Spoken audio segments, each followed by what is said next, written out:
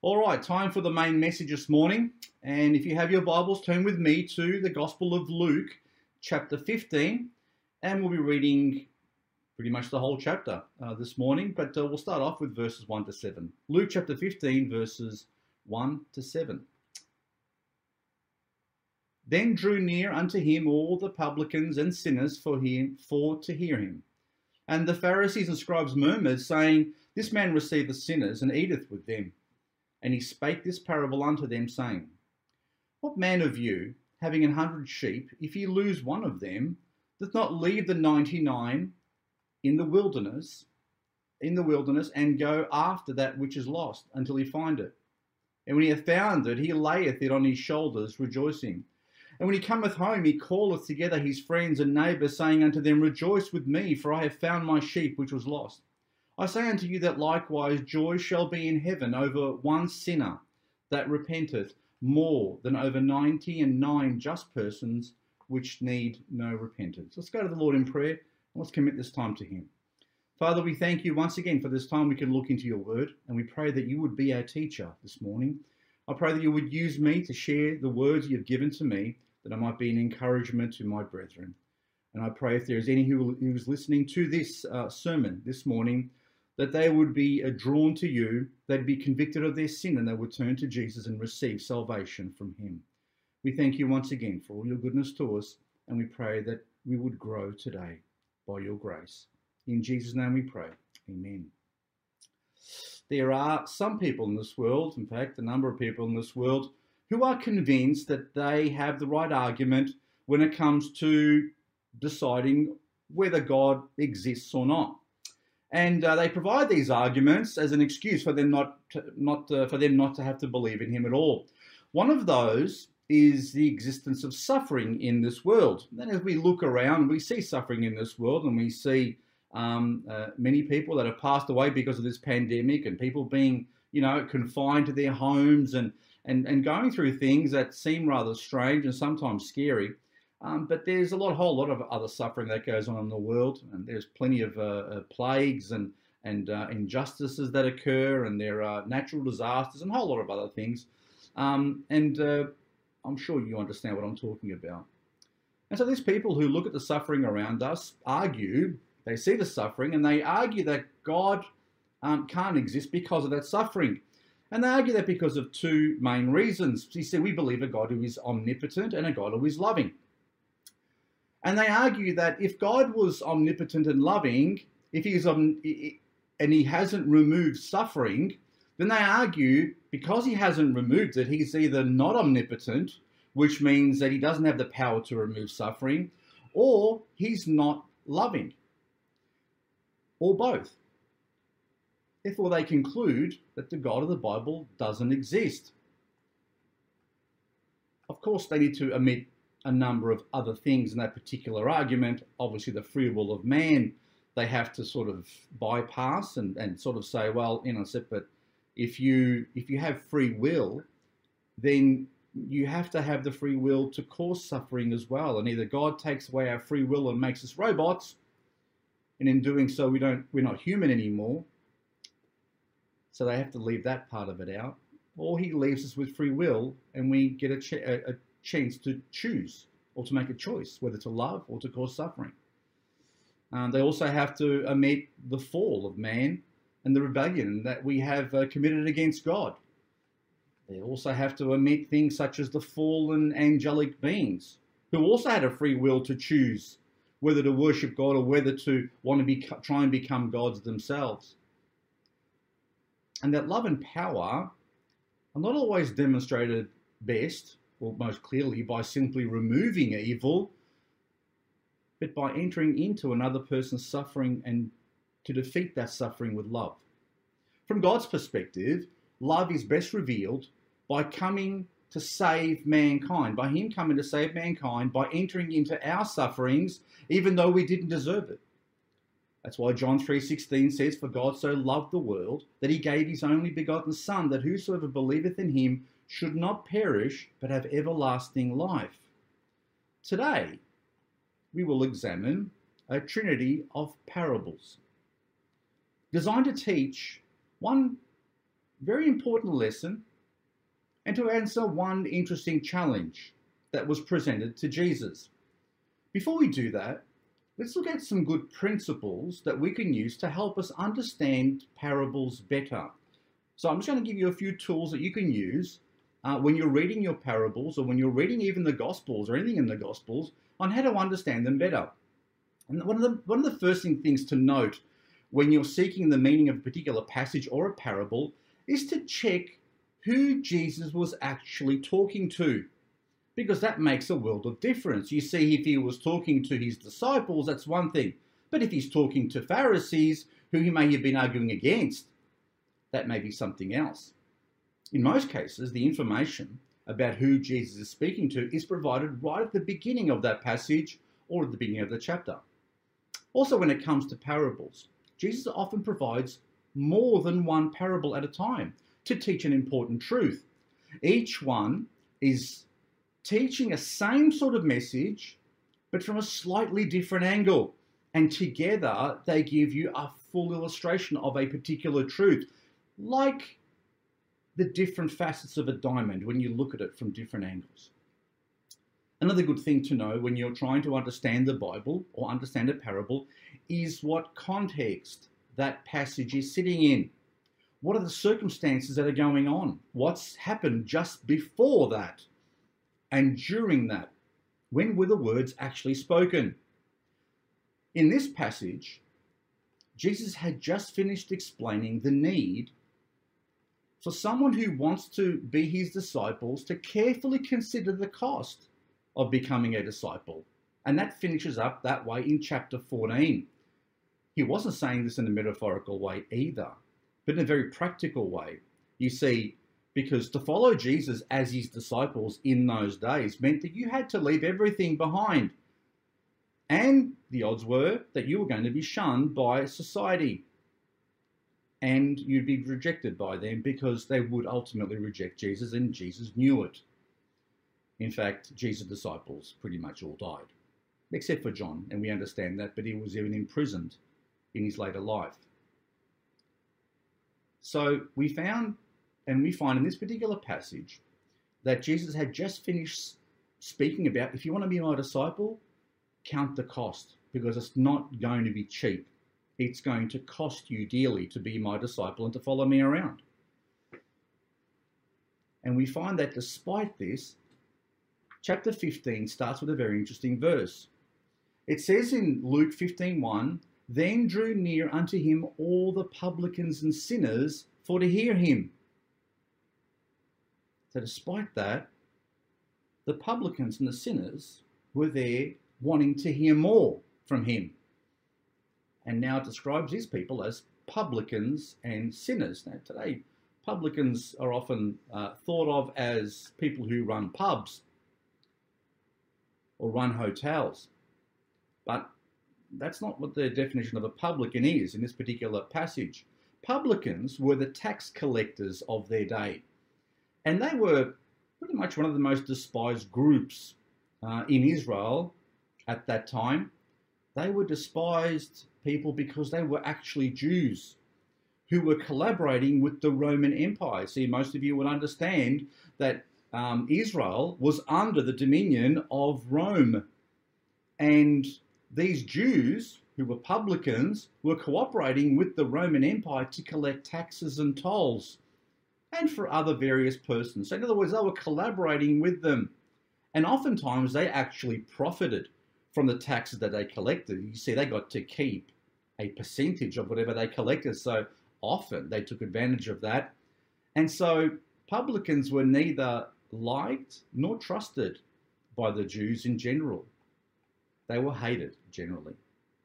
Sinners were people who were considered not morally upright at all. Most of them either didn't believe, didn't follow the commands of the Old Testament, weren't involved in going to church on the Sabbath, or involving their families. Oftentimes these people were not necessarily even part of families. But these people had probably involved themselves in things that were considered very sinful. These included people like prostitutes. In short, both of these particular groups, publicans and sinners were really the outcasts of their society. They didn't fit in. They weren't considered good people. They weren't trusted, and they were looked down upon, especially by the people in religious circles, people who were higher up in the church at that day. And the church wasn't existing at that time, but the temple was running, and the system of the Old Testament was still in play.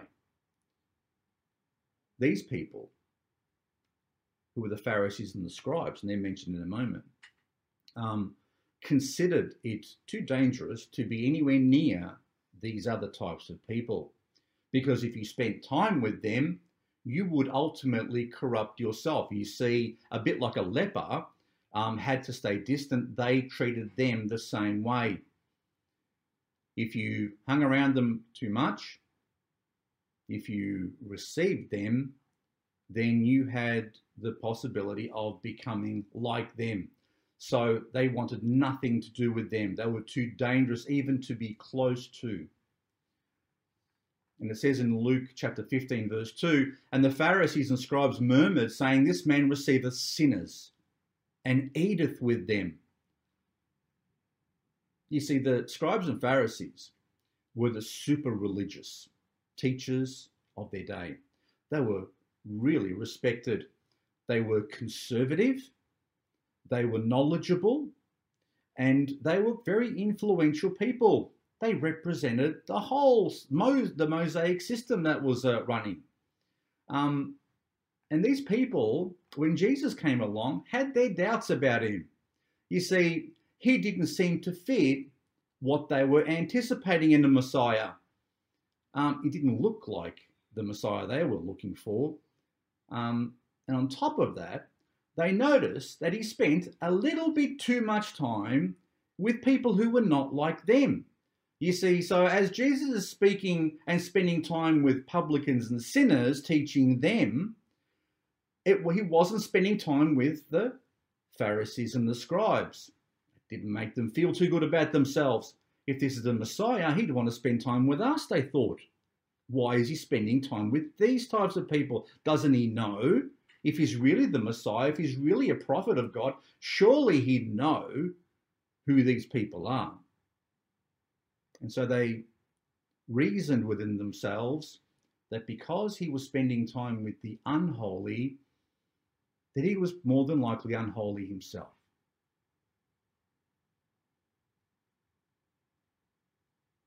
Were they correct? Was he guilty of associating with sin? Was he defiling himself or disqualifying himself as a real prophet of God or as a Messiah by what he was doing?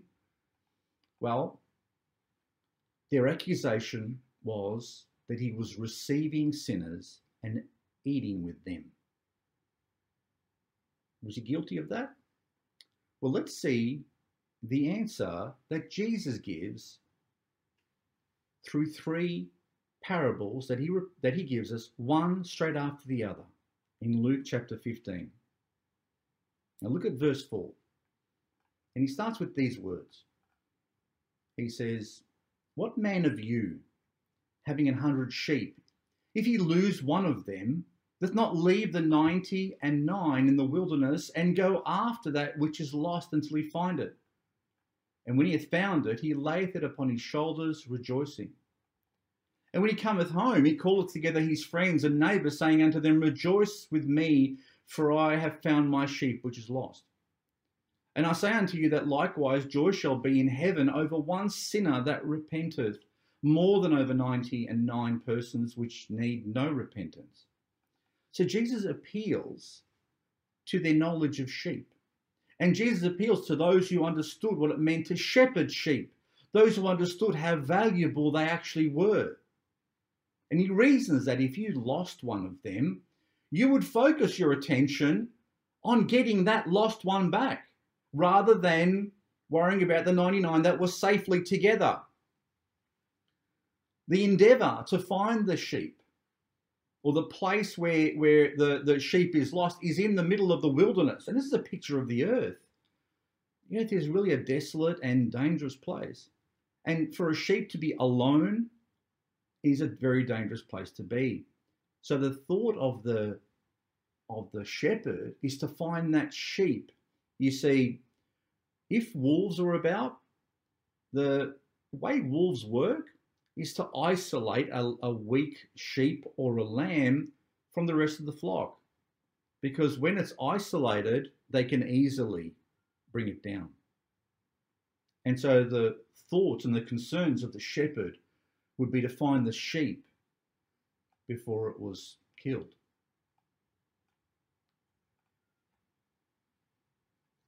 So the shepherd has a heart for the sheep. He has a heart for the sheep that is lost. And it's a bit like a person. If they're lost in sin, then the direction should be focused on them. And what does he do? It says that he continues to look until he finds it. The work continues until the sheep is found. But unfortunately, will conclude if the sheep dies. He continues, and not only will your efforts be focused on finding the lost sheep, because you care so much for it and you don't want to see it killed, but when you find it, you rejoice and you put it on your shoulders and you bring it home with you. And so much so, the joy is so strong that you want others to celebrate with you. Jesus then concludes that heaven is the same as this type of person, as this type of shepherd. The lost sheep is like a person who is lost in sin and needs rescuing. While there is one who is in sin, the focus needs to be to find him or her. Much effort is put in, and the effort does not cease. Heaven itself, Jesus says, experiences rejoicing when one sinner is saved. What a beautiful picture of the nature of God and the nature of heaven. He rejoices and even celebrates with the angels who celebrate with him when one person is saved. The picture here is that God is like a loving shepherd. And the clear message is that God loves his people. The teachers, pastors, scribes, Pharisees, and so on that were living in those times were maybe not exhibiting the heart that God has. Those with the knowledge and responsibility to care for the sheep were not even looking for the sheep. They were writing off the sheep. Their heart should have been like God's. Their effort in line with his. Their love for their fellow man like him.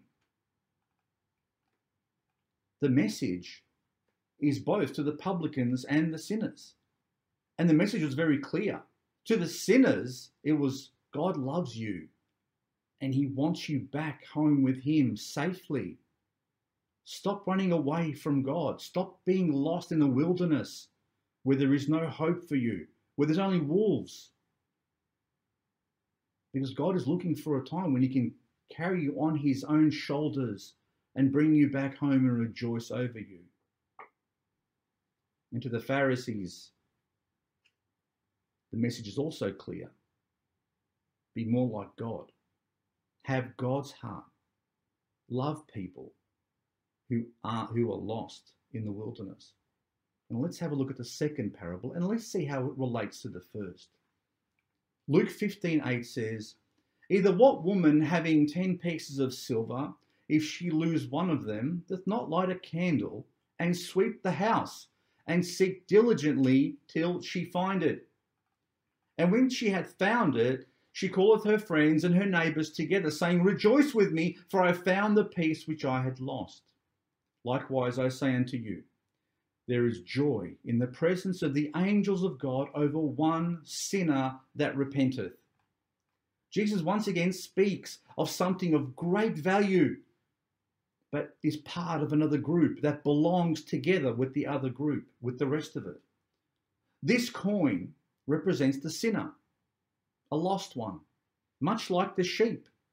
In this case, we have a woman in her home Her focus when the coin is lost, and the silver coin would be worth a fair bit, her focus immediately turns to the lost coin, knowing that the others are safe. And what does she do? She lights a candle so she can see the floor better, so she can see it more clearly. And she begins to sweep the floor methodically until she finds it. Just like the previous parable, the woman is seen to be persistent and methodical in her approach. The coin is far too valuable to do this thing haphazardly. It's too important a job. The darkness of the house is a bit like the darkness of this world. You need to have the light of God's truth to shine and reveal the state and the place of the coin. You see, in order for you to see better, you need God's light to show you. Without that light, finding the coin is an impossible task. Once again, we see the woman, when she finds it, celebrating together with her friends and neighbours. Once again, Jesus likens the salvation of one sinner as a time of great rejoicing in heaven. That's how precious people are to God. Each person, one person, is important to God and even to his angels. And that includes every sinner that is lost. Once again, the message to the religious leaders of the day, the Pharisees and the scribes, was they should be more like the woman. They should be out there seeking the lost, sweeping the floor, lighting that candle to show where that coin is. Because this is heaven's heart. And if you're a teacher of the Bible, if you're a teacher of truth, if you yourself are secure and say you're secure, then you represent God's kingdom on the earth. You should have God's nature on the earth. To the publicans and sinners, Jesus is teaching them that their real worth is immense to God and to him, but in their lost state, their value is hidden.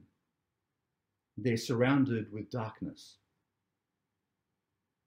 You need the light to even recognize that you are not where you are supposed to be. You need to be in a protected treasury along with the other silver coins and not among the dust and the dirt of the floor under some piece of furniture. God indeed loves every sinner. There is none that he does not love and does not want saved. And finally, we have this from Jesus, and you'll recognize this parable as the story of the prodigal son. And I'll read this through once and we'll have a look at it. And the question is it like the other ones? Is he teaching the same thing again? Well, let's have a look at verse 11 to the end of the chapter. It says, and he said, a certain man, in verse 11, had 2 sons. And the younger of them said to his father, Father, give me the portion of goods that falleth to me. And he divided unto them his living. And not many days after, the younger son gathered all together and took his journey into a far country, and there wasted his substance with riotous living. When he had spent all, there arose a mighty famine in that land, and he began to be in want. And he went and joined himself to a citizen of that country, and he sent him into his fields to feed swine. And he would fain have filled his belly with the husks that the swine did eat, and no man gave unto him. And when he came to himself, he said, How many hired servants of my father's have bread enough and to spare, and I perish with hunger? I will arise and go to my father, and I will say unto him, Father, I have sinned against heaven and before thee, and I am no more worthy to be called thy son. Make me as one of thy hired servants. And he arose and came to his father. But when he was yet a great way off, his father saw him and had compassion and ran and fell on his neck and kissed him. And the son said unto him, Father, I have sinned against heaven and in thy sight. I am no more worthy to be called thy son. But the father said to the servants, Bring forth the best robe and put it on him, and put a ring on his hand and shoes on his feet. And bring hither the fatted calf and kill it, and let us eat and be merry. For this my son was dead and is alive again, and he was lost and is found. And they began to be merry. Now his eldest son was in the field, and he came and drew nigh to the house, and he heard music and dancing. And he called one of the servants and asked what these things meant. And he said unto him, Thy brother is come, and thy father hath killed the fatted calf, because he hath received him safe and sound. And he was angry, and would not go in. Therefore came out his father, and entreated him. And he answering said to his father, Lo, these many years I do serve thee, neither transgressed I at any time thy commandment, and yet thou never gavest me a kid, that I might make merry with my friends. But as soon as this thy son was come, which hath devoured thy living with harlots, thou hast killed for him the fatted calf. And he said unto him, Son, thou art ever with me, and all that I have is thine. It was meet that we should make merry and be glad. For this thy brother was dead, and is alive again, and was lost, and is found. In this passage, a loving father has only two sons. One decides, the younger one, probably the more foolish one, decides to cash in on his inheritance and says, I want to go my own way. And in doing so, he leaves and goes to a faraway country, a place very far from his home, and squanders all of his wealth. He engages in riotous living. That means living a very sinful life with the money that he possessed. And he found himself in a very difficult place. He finds himself, after he spends all his money, penniless and alone. No one cares for him. No one wants him. He joins himself to a particular man who gives him some work to do to feed pigs. He has, by his own decision, devalued his own life, forsaken his own family, far away from home and from those who love him, and he's fallen into a deep pit. When he realizes, when it says he comes to himself, when he realizes his true state and remembers the love that existed in his father's household, he realizes he should be back there. And he repents and seeks to be accepted back, not as a son, because he feels like he's not worthy anymore to be a son, but he simply wants to go back and says, look, I'll be one of the workers now, because at least the workers have bread over there. And he believes that he's sold his birthright and is no longer eligible to even be called a son. So he repents, which means he changes his mind about the life that he's living, and he wants to return to a previous life. And he's willing to work for it. And he says in verse 18, I will arise and go to my father, and I will say unto him, Father, I have sinned against heaven. There's repentance. And before thee, there's contrition. And I'm no more worthy to be called thy son. Make me as one of thy hired servants. There's only one problem with his thought there. It wasn't the repentance that was wrong. It was that his father never stopped loving him. Never stopped thinking about him. And in verse 20, it says and he arose and came to his father. But when he was yet a great way off, his father saw him and had compassion and ran and fell on his neck and kissed him. How can a person be not moved by this story? As soon as his father sees him, he immediately has compassion on him and runs to him, hugs him, kisses him.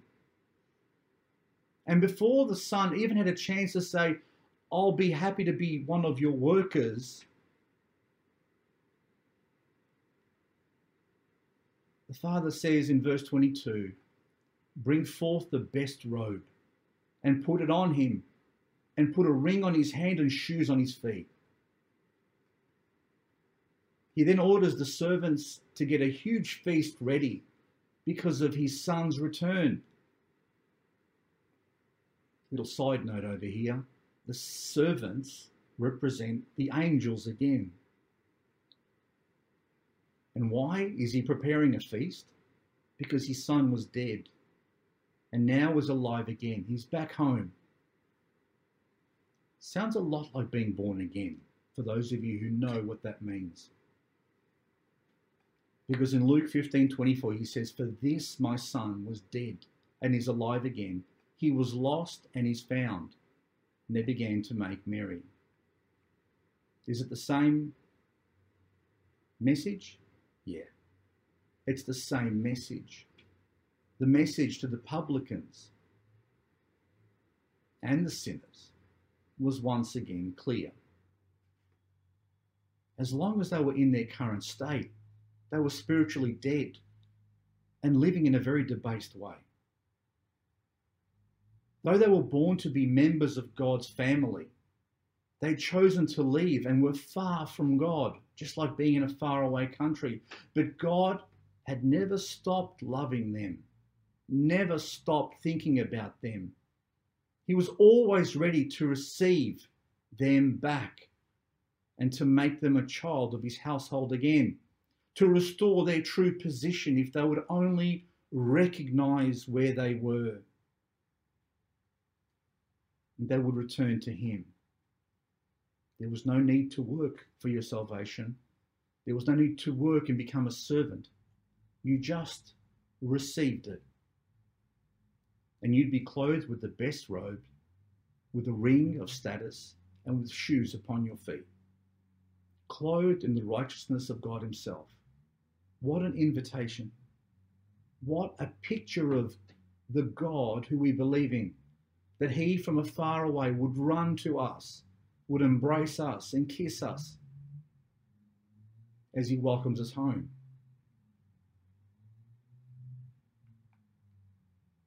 The message is clear, both to the publicans and sinners and the Pharisees and the scribes. You see, there's a curious end to this story. And it's the story of the other son.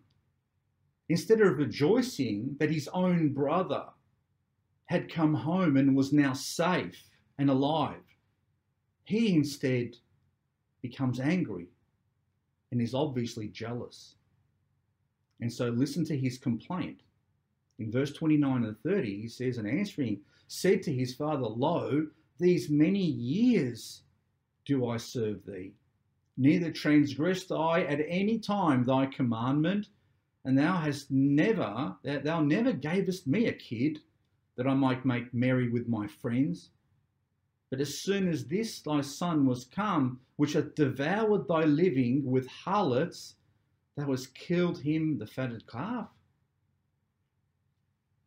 Who was Jesus likening the faithful son to?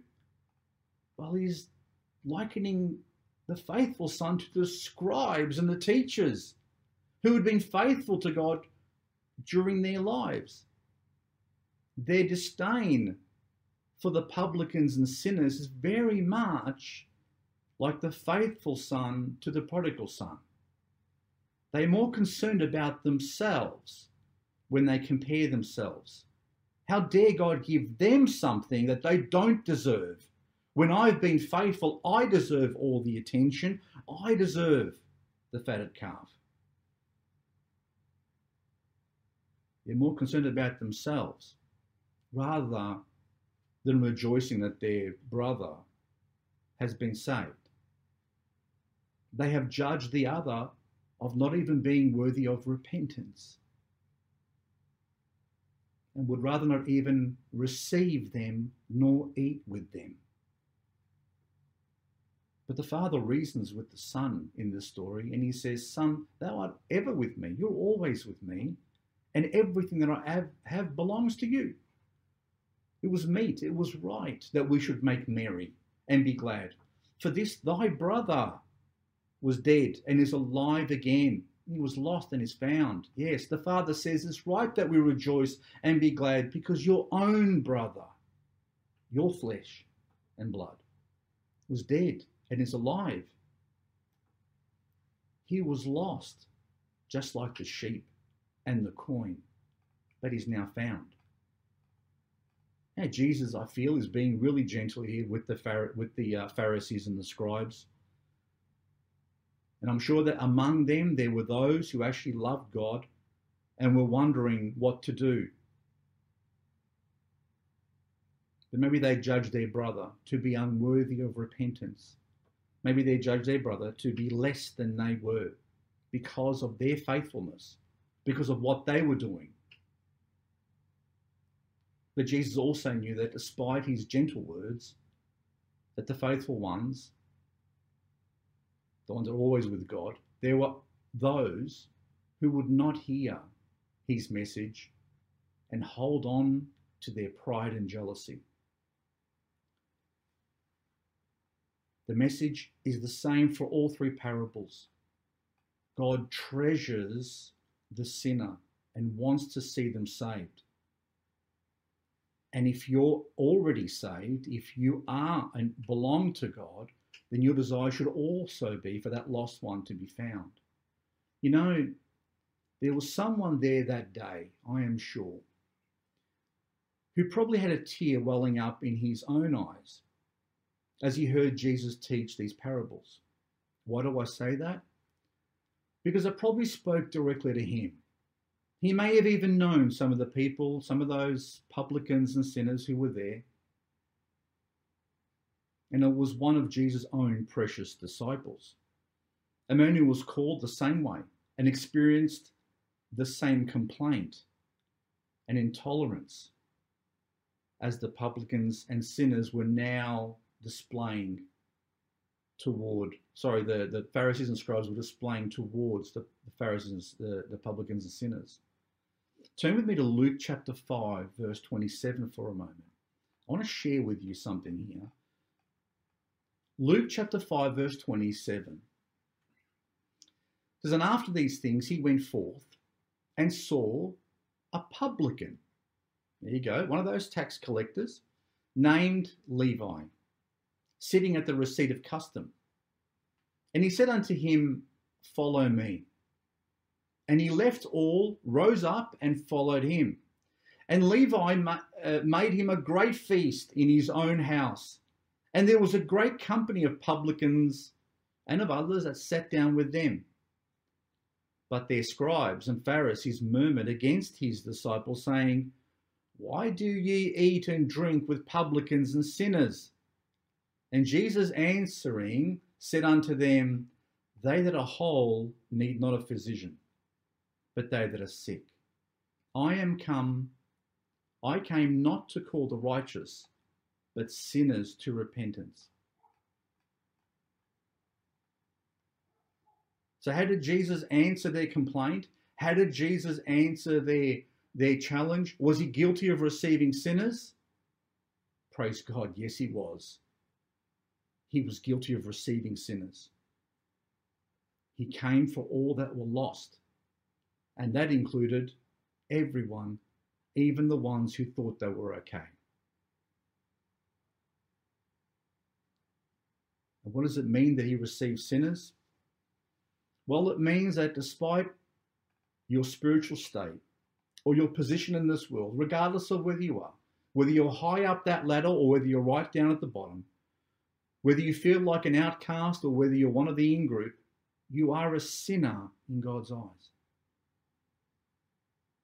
But he is willing to welcome you into his grace, to his love and his forgiveness. In fact, his desire to receive people is so great that he is willing to receive the absolute worst of sinners right into his own family. How is a person received into God's own family? When you simply receive him. You see, your free will is still there. He won't force you to come back. It's still your choice. When you receive him, you receive his message. He receives you. What's that message? Well, that message is called the gospel, the good news. The good news is that despite the fact that we are all sinners and worthy only of eternal damnation and an eternal death sentence, he paid our penalty on that cross at Calvary, which opened the door to being completely forgiven and being received into heaven's family. That's why Jesus came into the world. You see, he was the shepherd who came into the world looking for the sheep. He was the woman who was sweeping the floor looking for the silver coin. He was the father who was ready to embrace a son who would simply change his mind and say, I don't belong in the world anymore, I belong with you. The effort taken by the shepherd in the wilderness, by the woman sweeping in the darkness, and the father who rejoiced in a son, shows the heart of God revealed in Jesus Christ. His effort, the amazing effort, demonstrates his amazing love. Jesus came into the wilderness and darkness of this world to find us and restore us back to God. We are precious in his sight. Whether you're saved this morning or whether you are unsaved, you are still precious in his sight. And we know that we are precious in his sight because of the price that he was willing to pay for us. I commenced this morning's sermon saying that there are people in this world who look at the suffering and use that suffering as a way to point the finger at God or to dismiss him altogether. But you know what the Bible teaches? The Bible teaches that God has not stopped searching for them who are lost and are in pain and are in suffering, and neither should we. The real problem of suffering really starts and ends with us. We are lost and broken. We're the ones who chose to squander all of our wealth in sin. We're the ones who broke what God gave us. We're the ones who are in darkness, not even realizing where we are. But by the grace of God and by the light of his word, the Bible says we can know where we are. Because the Bible is like a mirror that shows us our true state. Mankind is broken and lost, but God's absolute desire is to restore us. God loves man perfectly, but neither the devil and his angels nor man himself is capable of truly loving man. The love that God has towards mankind is defined by, first of all, what he was willing to pay to find and save us, the life of his only begotten Son, but also how he treats one sinner that is saved and how he responds to that salvation. All of heaven rejoices. That's why John 3:16 says, for God so loved the world that he gave his only begotten Son, that whosoever believeth in him should not perish but have everlasting life. For God sent not his Son into the world to condemn the world, but that the world through him might be saved. Now the call goes out to those of us who have been saved. The 99 sheep that are safe. The 9 silver coins that are in the treasury. The faithful son who is with his father. Love those who are outside of God's kingdom. Treasure them the same way God treasures them. Let him search and save them through you and me. Do not rest, do not cease until they are found. In Matthew chapter 5 verse 43, Jesus says, you've heard that it has been said, thou shalt love thy neighbour and hate thine enemy. But I say unto you, love your enemies. Bless them that curse you. Do good to them that hate you, and pray for them which despitefully use you and persecute you, that ye may be the children of your Father which is in heaven. For he maketh his sun to rise on the evil and on the good, and sendeth rain on the just and on the unjust. You know what? If you read that passage and you dwell upon it, you realize that we don't have any enemies in this world. There are only souls that are lost and need saving. True, most of them don't even want to be saved. They don't see their state. But that's not our choice to make. We are never to write them off. Otherwise, we become like the Pharisees and the scribes. The publicans and the sinners were willing to hear what Jesus had to say, and he was willing to receive them and tell them what they needed to hear. And that should be like us. We should always be willing to give an answer, as the Apostle Peter says, for the hope that we have in us. To anyone who will listen, to anyone who will receive this message, to anyone who is out there, Jesus loves you and he died for you. Christian, are you willing to receive sinners for the sake of the gospel? If you don't know what it means to be saved by Jesus Christ, then I invite you this morning to come to know him. There is a great gulf between you and God, and he longs to have you together with him. Because of your sin, you've become alienated from him. You don't recognize where you are. But by dying on a cross, a lonely cross at Calvary, by dying for your sins and mine, Jesus bridged the gulf that is between God and man, between a lost son and a loving father. Repent of your sin, change your mind, receive Jesus as Lord and Saviour, and you will receive complete forgiveness in the blink of an eye. A new start, a new life, eternal in nature that can never be taken away from you. There is room at the cross for you. God bless you all.